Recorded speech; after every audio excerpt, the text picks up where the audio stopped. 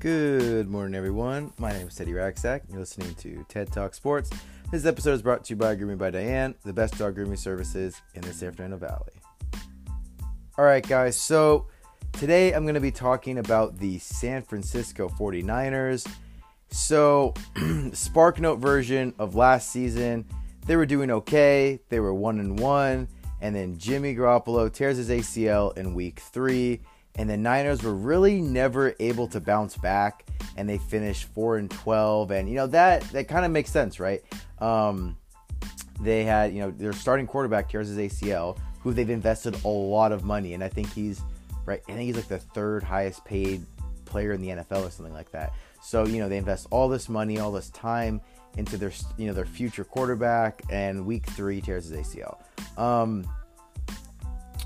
So the 49ers, the first thing that the first thing that I think of when I'm talking about the 49ers is their defense. Their defense is very good, and their defense is also very young. They have a very, very talented defensive line. They have DeForest Buckner, who had 12 sacks last season. They drafted Nick Bosa, who looked nothing less than unstoppable in college. They had Dee Ford, who had 13 sacks last season. Which I think, he's a very, very underrated player. He makes one mistake in the AFC Championship game, although it was a big one. Although it was a very big one, he makes one mistake, and people seem to forget what a good player he actually is. They also got Jason Verrett. Hope I'm saying that right. But he's coming back from an Achilles injury, and Achilles injuries are... We're going to talk about those later because, unfortunately, that also affects this team. They're just not... They haven't seen a lot of athletes really bounce back from Achilles injuries, so I'm a little skeptical on this. Also, too, on the 49ers defense, they have Solomon Thomas, who was drafted 3rd overall not too long ago, but he's still a mystery to them. He had a very mediocre rookie season with 3 sacks and 41 tackles, and his second season, he really didn't do that well. He had 1 sack and 31 tackles, but, as I was doing research on Solomon Thomas, it's actually a very sort of a sad story. His older sister passed away from suicide, and they said it really greatly affected his play. Which, to be very fair, that would do that to anyone. You have any relative pass away, very, very sad situation. So it affects his play. I hope Solomon Thomas has a comeback year. I hope he's able to grow as a player. But that's sort of his story. But anyways, though, the 49ers defense, it is very, very solid. I'm sorry, I totally forgot to mention this. They also have Richard Sherman, who is a very big name, but unfortunately, in my opinion, that's kind of all he is right now.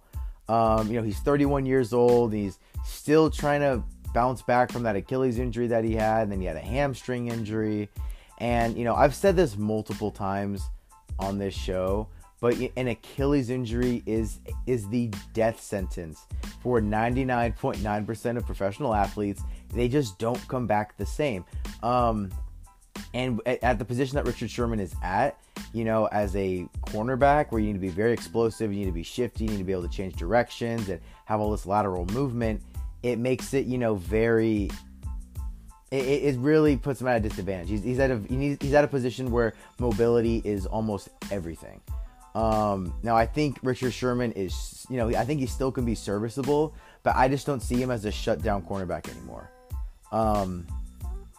But, I'd like to see the old Richard Sherman come out because, he's very entertaining, but he really isn't the same player.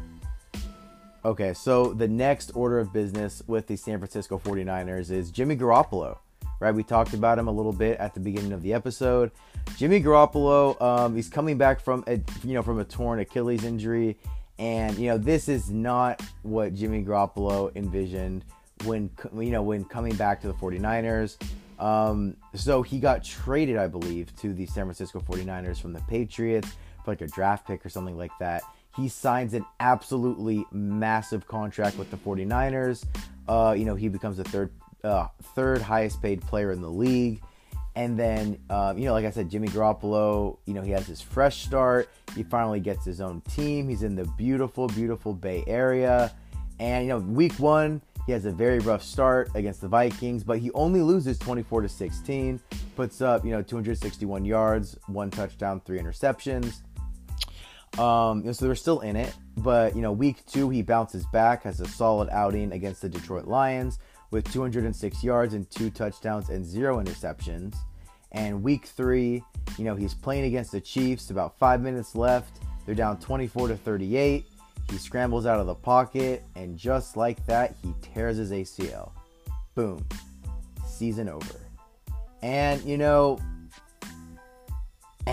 crazy part is, too, in that game, he was playing really well, too. 206 yards and 2 touchdowns. That's a solid outing. So, is an Achilles... I'm sorry, not an Achilles. Is an ACL injury serious? Absolutely. Absolutely, an ACL injury is very serious. But am I concerned with Jimmy Garoppolo's upcoming season? No. And, here's sort of why I feel that way.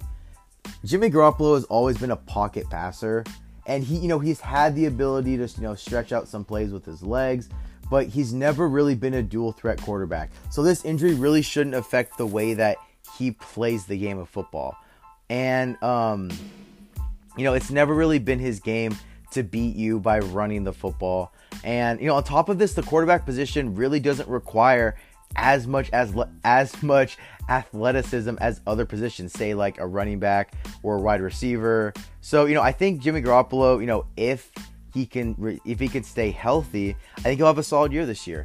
ACL injuries, it's not kind of what they used to be anymore. People are kind of starting to bounce back from them. Tom Brady had an ACL injury, and he was able to come back from it. So it's not totally impossible. It's not totally unheard of, but I definitely think that he's probably going to need a couple of weeks, maybe a few weeks to kind of get back to feeling like his old self. But anyways, though, I think overall he'll be fine. I think Jimmy Garoppolo is going to be A-okay. And you can't talk about Jimmy Garoppolo without talking about George Kittle, because George Kittle had a breakout season last year. He had 1,377 yards and 5 touchdowns. And, Kittle developed a nice chemistry with Jimmy Garoppolo last season. He had 200 yards in the first 3 games, with Jimmy at quarterback. And, it didn't really seem to matter, though, who was throwing the ball for George Kittle last season, because he just looked absolutely dominant. But my only concern, if I'm going to nitpick a little bit here with George Kittle, is that he's not a secret anymore. Last year, people didn't really know who he was. They were just kind of starting to figure him out. But this year, defensive coordinators are very, very well aware of George Kittle and what a big threat he is now. So defensive coordinators are going to begin to scheme against him. And because as of right now, I think he's the biggest threat the 49ers have in their passing game. So, I don't know. I think that's going to be something that's going to kind of determine whether he's going to have a sophomore slump or not.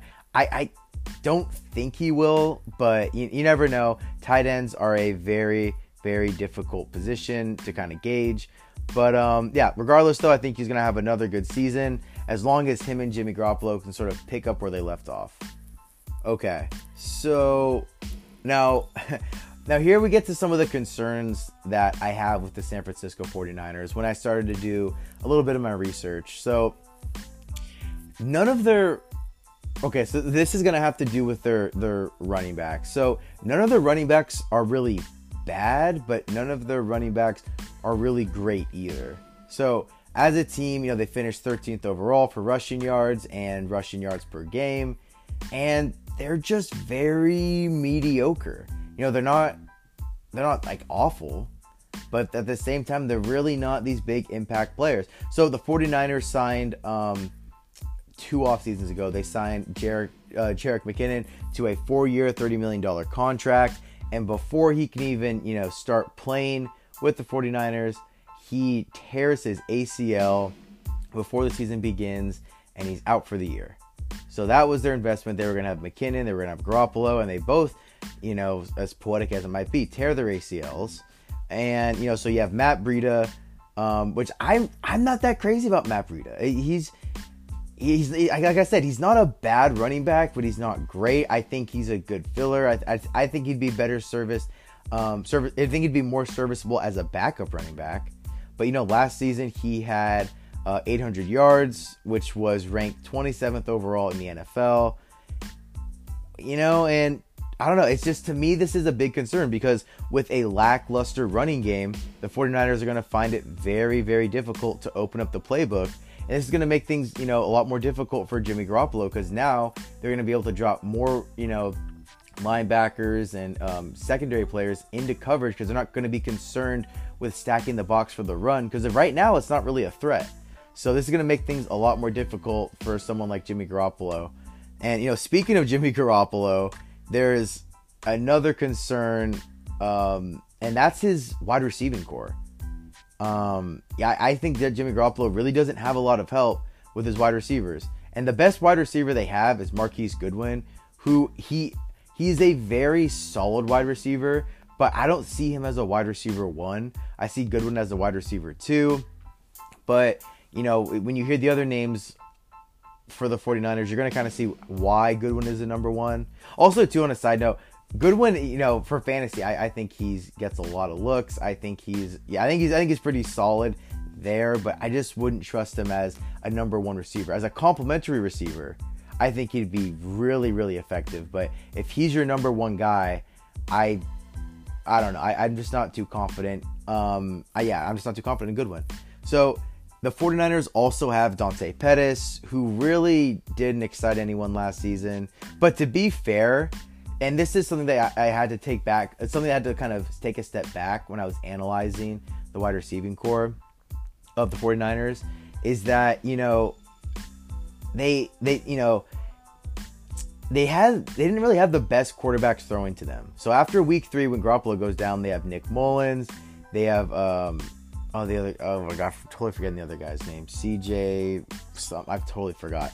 But, they have these rookie, no-name quarterbacks throwing to them. And so, that would affect their stats. The person throwing them the ball is getting kind of used to it, getting kind of new. And, that's going to make things a little bit more difficult for the wide receivers. So, but even that being said, I'm really still not that impressed with this receiving core that the 49ers put up.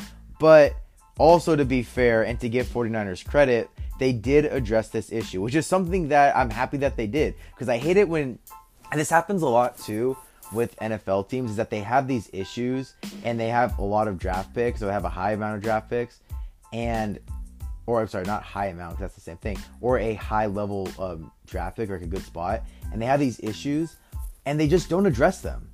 It's so frustrating. But anyways, the 49ers did address these issues. They drafted Jalen Hurd. I think he played out of Tennessee, and Deebo Samuel. So this is basically gonna make this a very young wide receiving core. But as of right now, I'm just overall not impressed. I don't think, like I said, none of these guys really seem to be much of a threat outside of Kittle right now. Maybe Breida develops into a solid running back, and then Goodwin has a breakout year wide receiver, but I think that's very unlikely. So overall, I think the 49ers last season, I just think they had a lot of bad luck. Your starting running back and your starting quarterback go down with ACL injuries, and that would mess up a lot of teams. Not every team is like the Philadelphia Eagles, where you have someone like Nick Foles right there to kind of pick you up, and you have this phenomenal defense and offensive line. Unfortunately for the 49ers, they just didn't have those weapons to utilize. But I think they can easily have one of the best defenses, or one of the better defenses in the NFL, because they're very young, and the defensive line is very, very good. And I think having a good defensive line like that, it will take a lot of pressure off someone like Richard Sherman, who's kind of nursing back from an injury. So I think their defense is going to be one of their strongest assets this upcoming season, and their offense just really depends on Jimmy Garoppolo and how he's able to bounce back from his injury, which honestly is a toss-up. If I were to put money on it, I'd say that Jimmy Garoppolo does bounce back from his injury, but as of right now, it's a toss-up. We don't really know. So I think next season they're going to go 8-8. I just don't think they're going to have a lot of offensive firepower to really compete with some of the bigger teams. And I've said this too with, I don't want to sound like a broken record, because I know I said the same thing with my Detroit Lions podcast, but there's similar situations. So I just don't. Yeah, like I said, I just don't think they're gonna have that much firepower. I thought it would have been really cool if the 49ers maybe could have gotten Le'Veon Bell, or if they could have gotten Antonio Brown. I think that would have been an excellent fit. But I guess they don't want to deal with the head case of Antonio Brown, which makes a lot of sense. But anyways, I think this upcoming season, I don't think they're going to be contenders, but I think this upcoming season is going to be a step in the right direction for the San Francisco 49ers.